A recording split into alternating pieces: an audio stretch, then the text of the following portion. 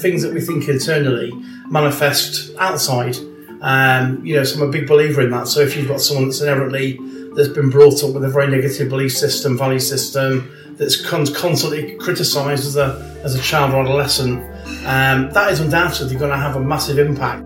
Welcome to Unquestionable with your hosts Giles Paley-Phillips and Sophie Green, where each week we dive into real and raw conversations with experts, creators, thought leaders and CEOs.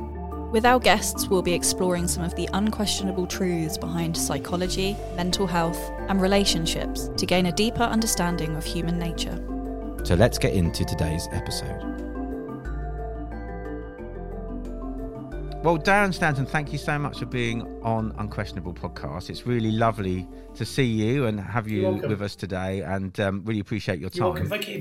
A lot of our listeners will probably be aware of your work through being a human lie detector, and obviously see you on various different programs talking about how behaviour and body language affect people. I wanted to ask you a little bit about behavioural change, if I may, to start with. I know it's something you've written about to some extent, and I wanted to, I guess, first ask you, what kind of things can we do as individuals to kind of create positive behavioural change within ourselves and others? Yeah, I mean, it's a great question. And again, just before I kind of answer that question, my sort of life before all this was, obviously I was in the police, but it was as a motivational speaker. So, my book that's out current, that's been out a while, is all about this. So essentially is, the things that we think about on the inside. I know it's very sort of law of attraction, but the things that we think internally manifest outside. So I'm a big believer in that. So if you've got someone that's been brought up with a very negative belief system, value system, that's constantly criticised as a child or adolescent, that is undoubtedly going to have a massive impact. And psychologically, in terms of development, as by the age of sort of 7 or 8, your adult personality is pretty much formed. That's what they say, sort of from psychology. So behaviourally, I think for me as well, I faced challenges like through COVID. I had zero work, obviously, as a lot of people didn't. So it was challenging. It was really challenging to maintain a positive state really through that process. So it's really interesting to hear you talking about sort of the law of attraction and manifestation, because these are quite sort of, dare I say, trendy topics at the moment, and you often see sort of like influencers talking about them and stuff like that. So it's great to hear somebody that was, sort of like a frontline police officer, somebody you wouldn't expect to have those sort of woo ideas, talking about that sort of thing. Yeah. So could you talk a little bit about how you personally got into that sort of thing, and how your career maybe led you down a path in that sense? Yeah, I mean, the journey's a weird one, because I was one of these kids that was forced into playing piano at the age of 5. So for the early part of my life, I was going to be a concert pianist, and I still play piano to this day. Not professionally, but I still sort of tinker around. But I've always had this fascination with people. I know people say, psychology, it's like what makes people tick, makes people tick. And to an extent it is, but I was always able to sort of connect with people, quite easily. Like some of my friends would say, how long have you known that guy? And I'd say, I just met him. And they're like, well, it seems like you've known him all your life. So I just think I had this innate ability to connect with people. And all the way through, I can see there is, even though I've done lots of different things, there is a connection if we join the dots. So for example, when I went in the police, they used to do home visits. And an inspector said to me with my parents there, why do you want to be a police officer? And I said, I want to stick up for people that can't stick up for themselves. So I was bullied in school for being overweight, and I've always kind of been like this with weight. So I played rugby, I loved hands-on things, but really didn't like school. I had a very negative experience. And I think from that, I developed this kind of value system that I was going to be me, comfortable in my own skin. And to be honest, I started reading things like Think and Grow Rich. That was one of the earliest works that came out. Napoleon Hill. Some of my favourite speakers are Jim Rohn. Fantastic guy. So I really immersed myself in really the personal development area. And although I trained in forensic psychology, so I went in the prison service for a little bit. So I'm a sort of psychologist, but I then went into things like NLP. I was a stage hypnotist. I've done sort of clinical hypnotherapy, EFT, when all that sort of stuff came out. So I've trained in, lots of different therapeutic and psychological disciplines. So, what I say when I do a lot of public speaking, which is really my bread and butter, and I'll get a piece of A4 and I'll rip the corner and I'll say, that's what I know after 25 years, and that's what I don't know. Even though I'm stood at the front on stage, by no means think that I've cracked it, because I haven't. I still get challenges.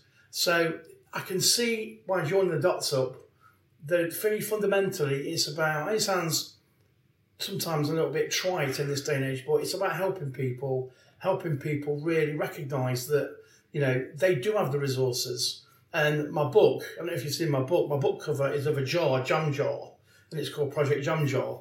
And very quickly, the analogy is that if we put lots of fleas into this jar and put the lid on, there'll be a point in that process that they'll keep taking action to escape from the jar. But like most humans, there'll come a point where they give up, they change their belief system in line with their experience. However, the few fleas in the jar that remain with that belief system, when we take the lid off, the majority of fleas will die in that jar, but even though freedom's possible, but the very few escape. So that book really was a cathartic process for me, because I lost my dad and I was just started writing things down, and someone said to me, that's a book, Darren. So that book really is kind of my being affected by the loss of my dad and my journey. I'll sort of sorted my own head out, really. But I've had some really good feedback, and it's done really well, sort of around the world. So I'm very privileged. So that's kind of a condensed version of. So then from then on in, from 2010, I lost my mum as well. So I had a bit of a catalyst, and I'd sort of achieved everything I wanted to achieve in the police. And also, I've been doing lots of speaking to various groups for free. Doing wherever I could speak and get experience. I used to say, yes, I'll do it. And like most police officers, they have their rest days. So whereas probably most of my colleagues were just gardening or, going to the pub, I was on the phone booking it. Yeah, I can do the 14th. I can do that date for you. So I was working 6 days a week on the police, and then the other 3 days on stage. And that's where I cut my teeth in terms of speaking to audiences. Yeah, it seems that for you, like so many, it's sort of loss and going through sort of struggles that have been like the catalyst that led you onto this path. And I know I can speak for myself when I say that I've had similar experiences that have sort of pushed me in the direction of wanting to be the best that I can be and do the best that I can in my life, and then sort of help others, which is kind of how this podcast came about as well. Yeah. Probably for you as well, Giles. So yeah, it's interesting how that kind of becomes, out of the negative, you can kind of garner some kind of positive thing. And it sounds like you've always wanted to help people. That's always been within you, which is amazing. So, yeah, you mentioned briefly your book, Project Jam Jar. I've read it, Giles has read it as well. And yeah, you can kind of see there's some quotes in there from the people like Jim Rohn and Napoleon Hill and Tony Robbins and people like that. And yeah, it's great. I'm just going to say now for the listeners, if you're in a place where you want to make some positive change and you feel like you can't, or there's something holding you back, or you just want to live a better, more authentic life, I definitely say go out and buy the book. It's great. And it's amazing to hear. Yeah, it's amazing to hear how that's sort of come about. Now, having read it already, to hear that that's come out of the process of your own grief and your own wanting to change your own life. It's so much more authentic. Yeah, absolutely. Yeah, I mean, it's amazing how these profound moments in our lives do act as a catalyst for change, and obviously we're talking about change. I wanted to slightly move on from that and talk about kind of behavioural patterns, if I may, and that's obviously something that you're very in tune with. Firstly, how did you start to sort of notice that you were in tune with those things, and also how do we as individuals identify certain patterns of behaviour? Great question. I think it just as a result of a lot of the NLP stuff, because although I use maybe 3 or 4 different methods to do what I do, a reasonable part of the deception work is around NLP. Now, I know people see it as a pseudoscience and it's this and it's that, but certain things like calibration and sensory acuity, raising people's awareness. And if people aren't aware, for example, of the research, did you ever see the research of, did you see the gorilla? Have you seen that research at all? No. Okay, there's a piece of footage which really highlights how people can be snowblind to things right in front of them. So I hope I'm not spoiling it for anybody, but there's it's about 15 seconds long, and there's 2 groups of people some in white t-shirts and some in black t-shirts, and the audience are asked to note how many times the guys in white pass the basketball. So they're all sat there intently counting, and then I'm saying, who's got more than 4? Who's got more than 10? And then the person that gets 15 rather smugly goes, I got 15. And then I say, did you see the gorilla? Because halfway through the film, a guy in a gorilla suit walks on, faces camera, and goes like that, and then walks off again. And then people say, that wasn't there, that's a different film. And when we replay it, they can't believe it. And the point of the story is that if we can show you a 6-foot gorilla and you don't see it, what else is happening in your life or around you that you're not seeing as well? So it's a fantastic learning. So to answer your question, really, it's lots of those moments really in my life that of being aware of how people do respond to us. So if you've got an NLP background, the pace and lead, you can match and mirror someone's posture. And I spend a lot of time in coffee shops writing, and they're great places because you'll see people having a date, you'll see people breaking up with each other, you'll see people having a domestic, or all sorts of different emotions are going on in coffee shops. So you can also predict once you get to a certain level, emotionally as well. So that's what got me onto the Paul Ekman material, which I know was a TV show way back when. And he developed this micro-expression training tool and denoted the fact that we've only got these 7 basic expressions that are, they're global, they're not sort of cross-cultural. And I sort of tune myself. For those that are not aware, we unconsciously flash a real emotion for less than 1/5 of a second. Sometimes it's longer. And just for our listeners as well, so NLP, I think it's neuro-linguistic programming, is it? Or is that right? Yeah. Do you just want to give a brief sort of description of what that is for our listeners? Yeah, absolutely. So it's really a mishmash of different therapies, really. It's like Gestalt, cognitive behavioural therapy, but predominantly it was started back in the 70s by, who was a psychology student called Richard Bandler, who's a bit of a character, and John Grinder, who was a lecturer. So one was a linguist and one was a bit of a psychologist. And they wanted to find out what made people perfect, or what made these so-called impresarios, what made them good at their job. And they decided to pick 3 people. One was a Uni Menuhin, or a very famous violinist. One was Virginia Satir, who was a well-known therapist. And I forget the third one. But essentially, it started off, so for example, if one of you guys has got a skill that's taken you 10 years to do, NLP says that I can acquire the same level of competency in a fraction of the time just by what we call modelling you. So by spending time with you, by replicating your belief systems. So even if I don't thoroughly agree with what you believe, if I have an open mind and I embrace your belief system and your value system and basically copy what you do, then we can get this situation of accelerated learning. And from that came this massive communication package, which helps us build rapport. So, this is applicable in job interviews, with dates, anything that has an interaction with another human being. And even people that train dogs use this as well. But if we match somebody else's posture, maybe for a 5 or 10 minute conversation, we will notice that after that time, if we change something subtly about ourselves, so, if I'm just sort of sat with my arms folded, if I then suddenly unfold my arms subtly, if the other person follows you, then that says that they're in deep rapport with you. If they don't, it means that they're not. There's not that spark there. So it's a way for one person to connect with another, like a bridge. That's the best. And then one of the biggest things of NLP is therapeutically, it's famous for a thing called fast phobia cure. So as a psychologist, it will probably take me 6 months to help someone get to their desired state, and say if they have phobia of heights. Whereas NLP was achieving, or does achieve, the same thing in maybe 2 hours. Wow, it's that quick. It can be that quick, and it has come in for a lot of criticism, but the fact is it works.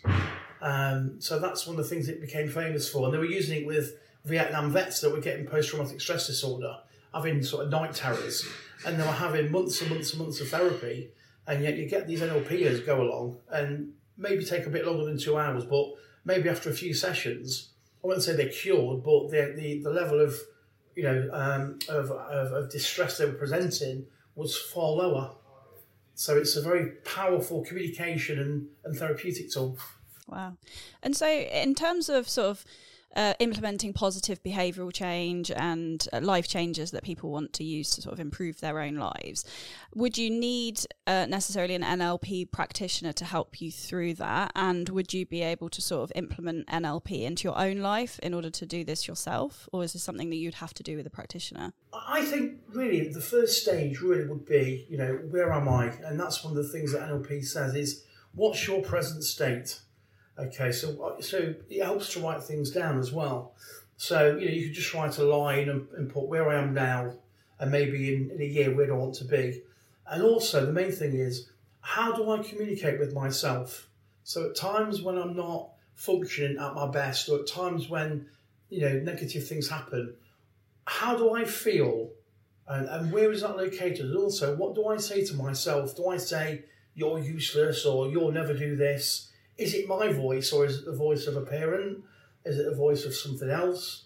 So it's about really learning about yourself first and foremost, because unless you know yourself, it sounds a bit esoteric, but it works. So I think by recognising your own internal patterns of behaviour that really are, like, as the book says, they're also almost hypnotic.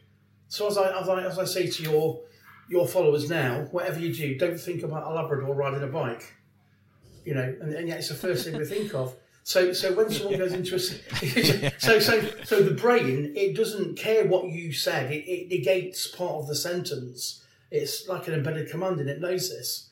So so essentially when we say don't think about, or don't see a dog on a bike, all the brain hears is see a dog on a bike. So if we're if we're going through, you go ahead. Sorry, keep interrupting.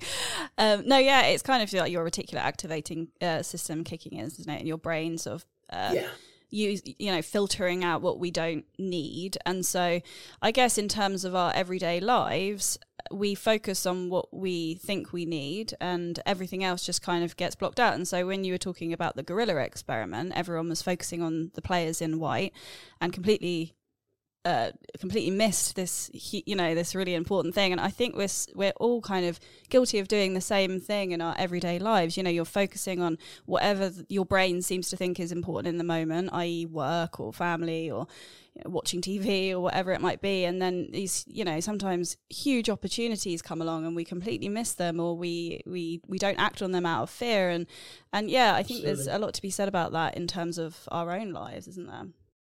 No, I totally agree with you. It's almost like, another analogy is, how many times do people lose the sunglasses or lose the car keys, or, where's my phone? And then I had a friend the other day, it was on the phone, it was like, where's my phone? Where's my phone? I says, you're on it.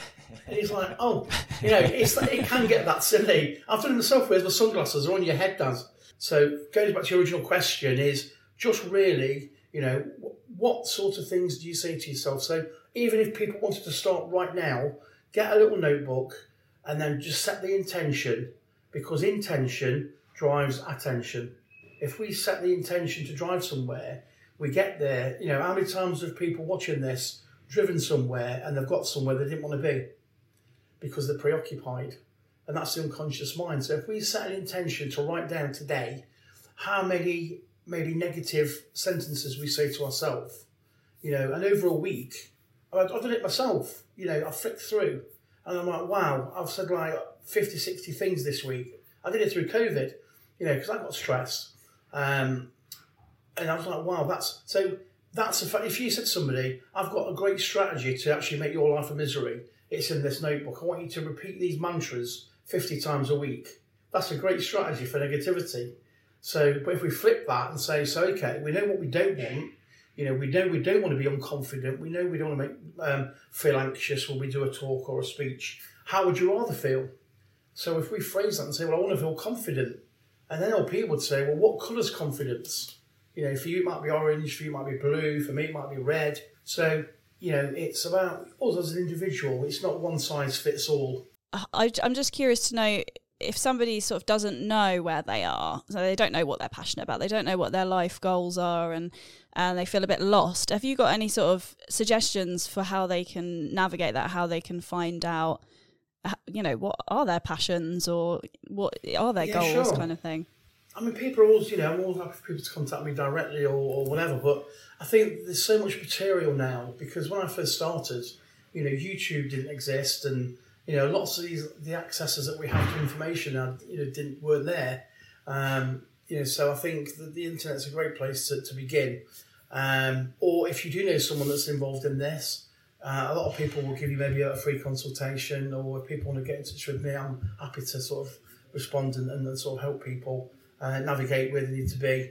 But I think the main thing that NLP talks about realistically is take some sort of action, and generally that's broken into sort of 4 little bits. Is what do you want?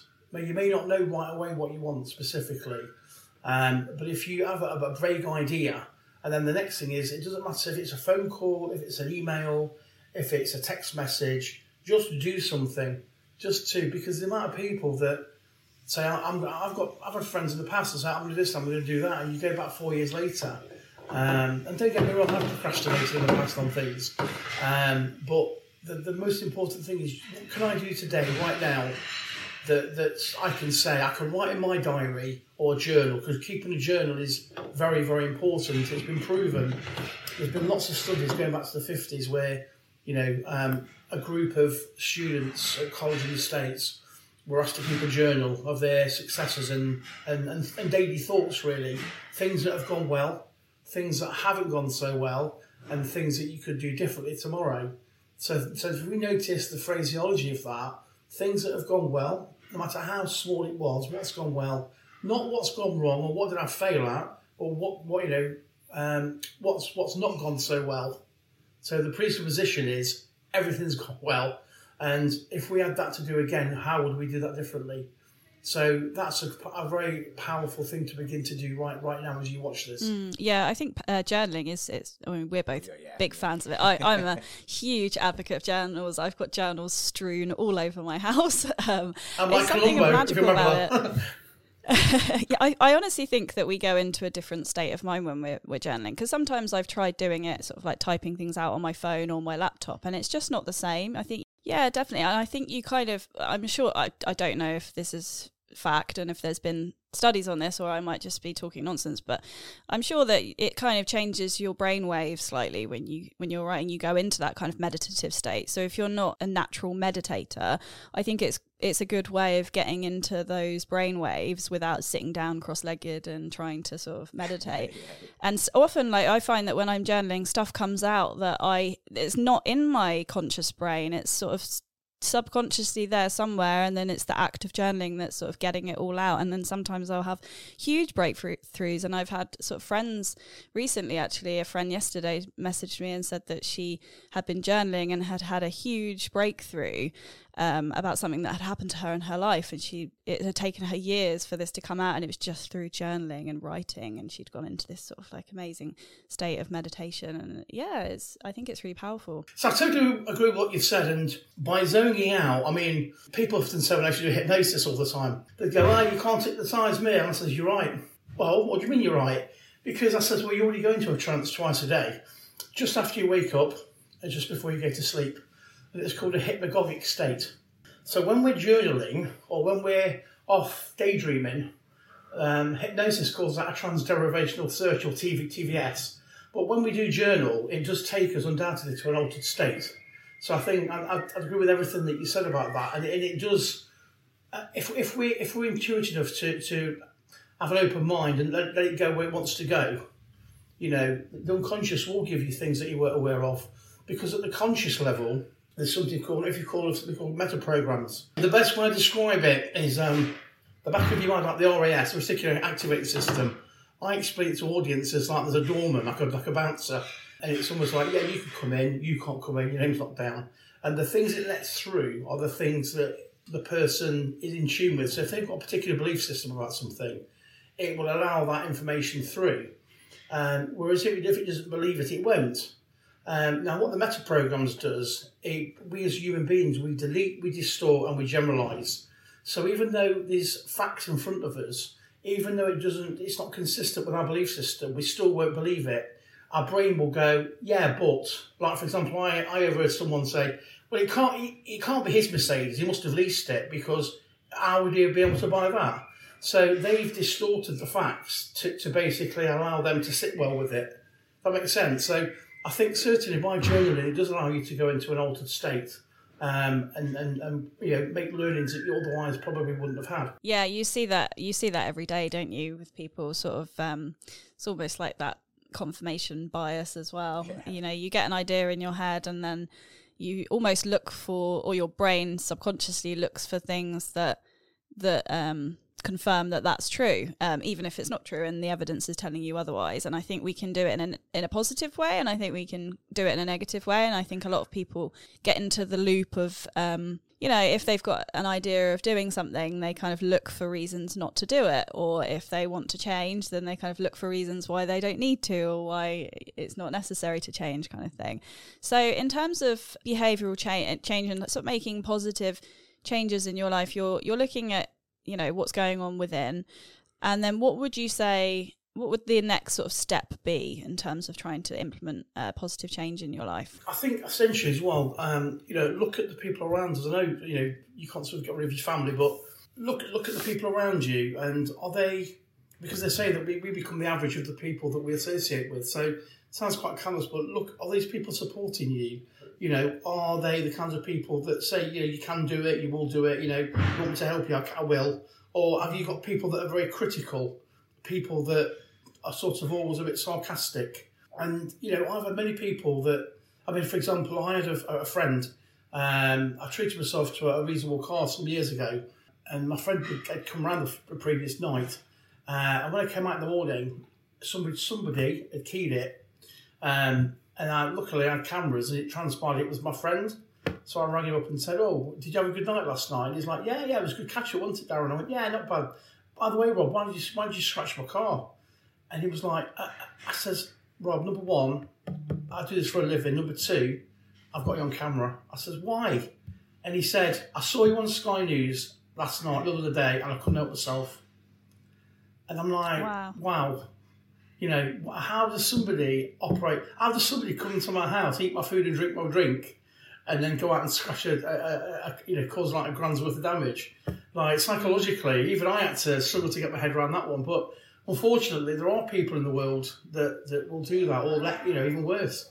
So I think the people that you're associating with, and sometimes it's not easy. I know it's not easy because people say to me, "Well, I've got my abusive partner. I've got a partner that would never let me do that." And I know The Secret speaks about this a little bit, but the thing is, it's taking tiny steps every day. Taking tiny little bits of action, and before you know it, it's a really beautiful thing. I tell a story of two ships in port, and one's got a 1 degree difference on the compass. It's not until they're maybe 30 miles out at sea that difference becomes visible.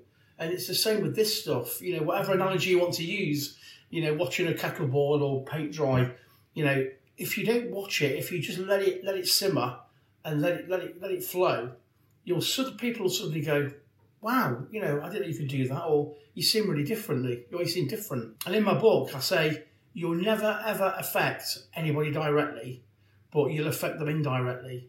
And an analogy that I say to groups is, if we walk into a dark room and we press a light switch, we have an expectancy for the lights to come on. Yeah, and when it doesn't, it suddenly jerks us and think, "Oh, why is that then?" So the same thing holds. If you walk into somewhere, go home, and you've been practicing this sort of methodology, eventually that person that knows how to push your buttons or knows just what to say to make you feel bad, in the past, you would come on just like the light switch. Whereas if you learn the resilience and resources to overcome that and then suddenly don't behave in the same old way, then that person suddenly thinks, "What's going on here then?" We'll never ever affect people directly, but we can, by changing ourselves, we can affect other people. And, not just negative people, but positive people. And you'll find, like the law of attraction, I know people scoff at it, but I believe in it. And, you'll find that these people, just appear in your life. And I'm a big believer in things like the Celestine prophecy. Are you aware of the synchronicity? That's quite an old book now, but I would urge people to read Celestine prophecy, because that's realistically, there's no such thing as coincidence.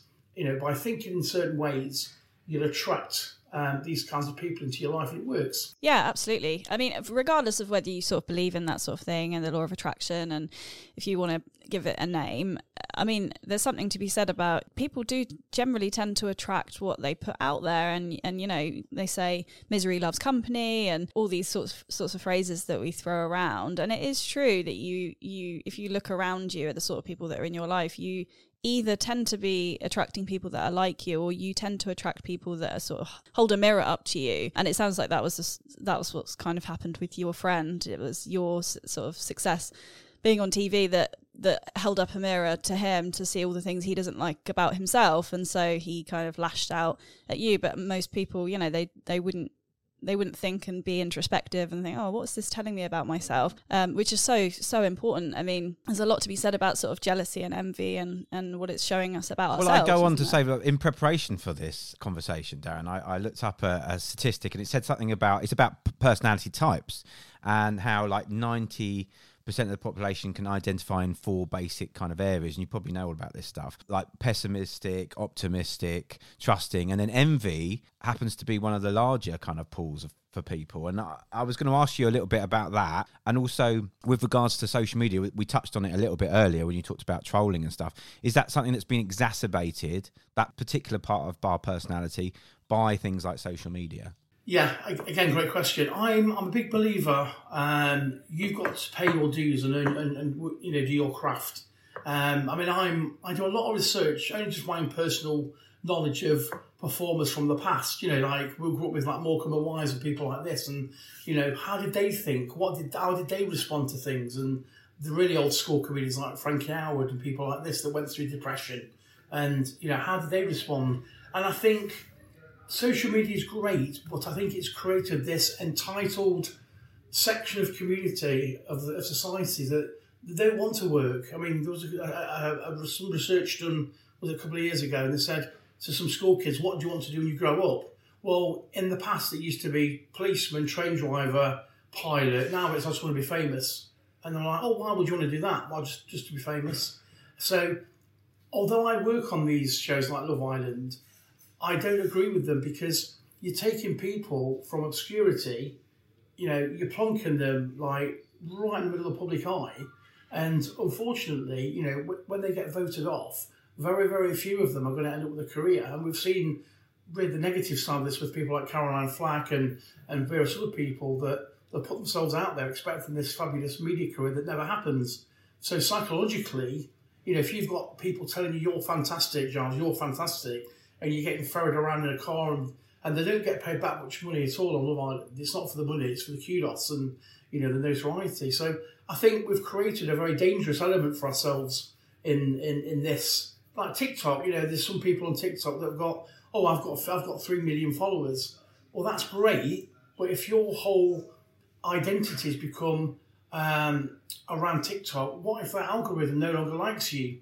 Right, your 13 million or 3 million followers, your power base or your followers, what's that going to do to you psychologically? Whereas if you spent 10 years or 5 years earning your craft, developing, getting used to being knocked back, for every piece of TV that I've done, I've been penciled for 10, right?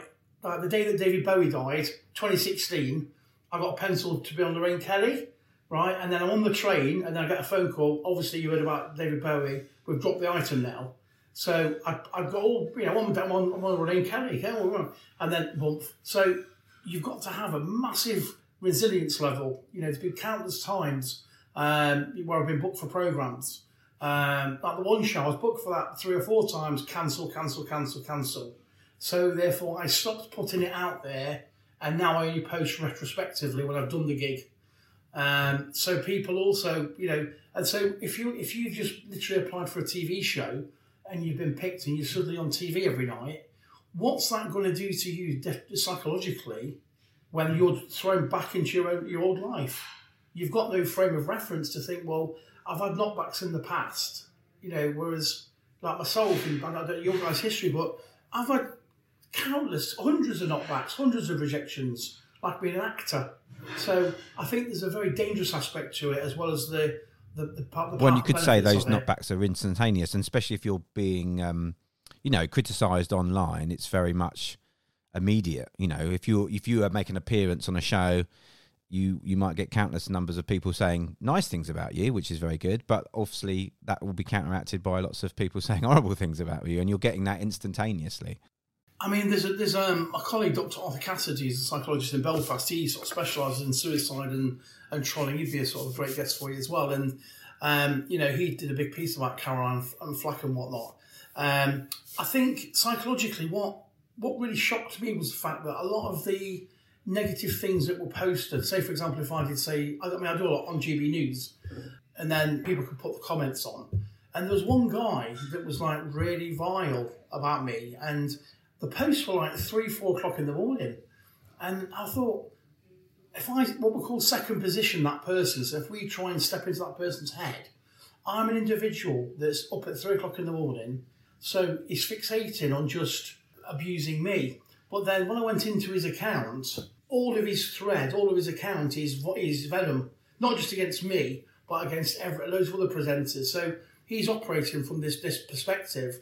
Now, what I actually did, which is very, very unusual, and I don't suggest you do this, but I actually did a little bit of open source intelligence. Okay, yeah. A secret squirrel, and I actually found this guy. I promise I wouldn't say his name, but I did. Did you go scratch his car? Basically, he was actually 76, lived in Kent, right? 76. It was 76, wow. And he lived in Kent, and ironically, when I found him on Facebook, so I actually screenshot, I know people won't agree with doing this, but I screenshotted his face and his profile, put it all on my social media, deleted it now, and I said, ever wondered what these people that troll people look like? Here's we'll call him John. Here's John, he's 76, blah, blah, blah. And then his son saw it and contacted my agent and said, like, my dad's very, very distressed. And that's how and I said, okay, fine, and I'd like to have a quick chat with him. And I'm not proud of it, but I was very respectful, because I'm respectful to everybody, but I said to him, you've got to understand something, John, that at the end of that keyboard, there's a breathing human being with feelings. Now, it's water off a duck's back to me now, because I've been doing media 15 years. I said, but what if you heard back that I'd have done something to myself as a result of your comments? How would they make you feel? And he burst into tears and said, I never ever realised. I'm so sorry. So I've never really responded to any other troll, but in my own little way, at least I've hopefully helped to save somebody else from that abuse from him. But I was so shocked, because these trolls, they're very often not what we think. They're not sort of 20s teenagers that can be in their 70s with nothing to do. Yeah, I think that's the thing about social media, isn't it? It kind of opens up, the world of everyone. You feel like everyone's at your fingertips and you've got access to everybody, and you forget that people are real breathing humans with feelings, and you see people, especially Twitter's but terrible for it, but people that are in the public eye receiving all these messages from people that you would never speak to somebody like that in person in real life. And I think sometimes social media does do that. It sort of holds up a mirror to yourself, and it shows you all of your own insecurities, and you see somebody else seemingly doing well, or in the public eye, or popular, or famous, or beautiful, or thin, or whatever it might be, and reflects back to you the things that you don't like about yourself. And I think definitely, people feel like they have a platform to voice their opinions and spew venom at other people, when these people are real humans. But then on the other side of that, you can also use social media in a really positive way, and you can fill your feeds with things that inspire you. And if you notice that you're jealous of somebody, you can kind of use that as an opportunity. And I kind of always invite people to use that as an opportunity to think, what is it about this person in this person's life that I really want for myself, which is triggering these feelings of envy and jealousy? And then you can use that and flip it and turn it around to be inspiring, and to think, oh, well, if it's possible for that person, then it could be possible for me in some ways. Do you feel like that would be a good point to make? Yeah, absolutely agree with you 100%. And going back to what John said about the envy, I think largely, I think the reason I'm not surprised at that being the biggest sort of emotion, because it comes down to the fact that people feel insecure. They feel that they've not achieved what they wanted. And then they see somebody else doing what they want to do. You know, I'm quite happy for anyone to come to me and say, you know, how do I do what you do? You know, there's no route map per se, but I'm quite happy to talk to anybody that wants help or, you know, guidance, because that's the nature of the person I am. But I think it does fundamentally come down to these negative people that it's almost a self-loathing that they have, but they displace it. They see something in you that they hate about themselves almost. It's like they want to be doing what you do. And I think all we can do really is just protect ourselves as best we can, and really, and it is hard, but not to get too drawn in. Yeah, I think there's a great quote. I mean, I don't remember the quote exactly, but Jen Sincero, who wrote "You're a Badass," she says something along the lines of, you know, seeing somebody really going for it and doing what they want with their life can be very triggering for the person that has spent a whole lifetime trying to convince themselves that they can't do that. And yeah, I think it is all about sort of like creating a bubble of good people around you who support you and believe in you and aren't sort of jealous of you and are there for you during the good times, but also there during the bad times. And yeah, sometimes that might just look like 2 or 3 people, and that's fine. But yeah, I think that's good advice to sort of, you know, watch your circle, because you are the average of your closest 5 friends, aren't you, really? Your vibe is your tribe. And my friends, you know, they're nothing to do with media, they're nothing to do with psychology. I've still got some friends from the police. When we meet up, we don't talk about me, we don't talk about what I'm doing. It's just normal banter, and that's great, because, you know, it's like, for example, when I was in the police, I found myself, all I used to hang around with was cops. You know, if you went out for a meal, we'd all be cops. You go out, it's called police. It's very, like, I guess, like lawyers or doctors. But I think that's one thing that I found when I left the police, is I missed the camaraderie, I missed the banter of being in a team. But I think, you know, now it's nice to switch or come away from it. So leading on to something I want to just address is, when we make a decision to make changes, we have to also be aware that, just like within, like, say, a rainforest, there's an ecology. If you get what you want, well, you want what you've got. So I'll give you an example. I had a client some years ago who wanted to be more assertive and more confident. And long story short, she went from being very, very quiet, diminutive, wouldn't say anything, and she really went to the extreme example. She ended up like bullying a partner and a family. So eventually she toned it back. But for a short period of time, she became this sort of megalomaniac. She loved this power, you know, that she'd never had before. And people at work were complaining about her. So sometimes when we make changes, we also, and this is what NLP teaches, is there's a, all right, we know that on the scale from 0 to 10, where are we at the moment? We're a 3. Okay, so where do we want to be? About a 9. So what does 9 look like? So you're building this safety down. So what would a person on 9 look like that's very confident? But with her, so she unconsciously went to like a 15. So the point is that we accept that when we make changes ourselves, and that's what I spoke about, not affecting people directly, we also have to accept that for those around us, you know, friends, family, partners, kids, and immediate friends, there is going to be a consequence to you making changes. I have to take a little bit of responsibility in that, if that makes sense. You know, like, you know, with people around me, you know, like I was in the States for 3 months before COVID filming. So, yeah, that's got a consequence on sort of family, me not being around. So you've got to have this balance, I think. So I think, yeah, people just need to be aware of, you will get, you know, majority positive things happen to you, but as a consequence of changing, you are inevitably going to get some people that don't like it, purely because you're then making them look at themselves internally, introspectively, and thinking, well, I should really be a lot further than this now, or, you know, they've done it, why aren't I doing it? It basically gives themselves a big kick up the backside, and they don't like it. That's really how it works, I think. Yeah, oh, definitely. And I think you kind of touched on this a little bit. I think it's so important to kind of have your reason why as well. If you're wanting to make that change, for example, you want to be more confident. Why is that? What is that going to bring to your life? Or is it just because she's seen people that act in a certain way and she's kind of, oh, I want to be like that, but there's no real reason why. And so she's kind of just gone off a little bit on a tangent. Or, you might think, oh, I'd love to earn lots of money, and that's fine. But then what's your why? Because money doesn't really change your, who you are at your core. So is it the security that you want? Is it freedom? And having that core reason why as the vein throughout whilst you're making these changes, I think can help to stop you from deviating in that way and keep you kind of strong when you do start to like lose people and people start to judge or get jealous or whatever it might be.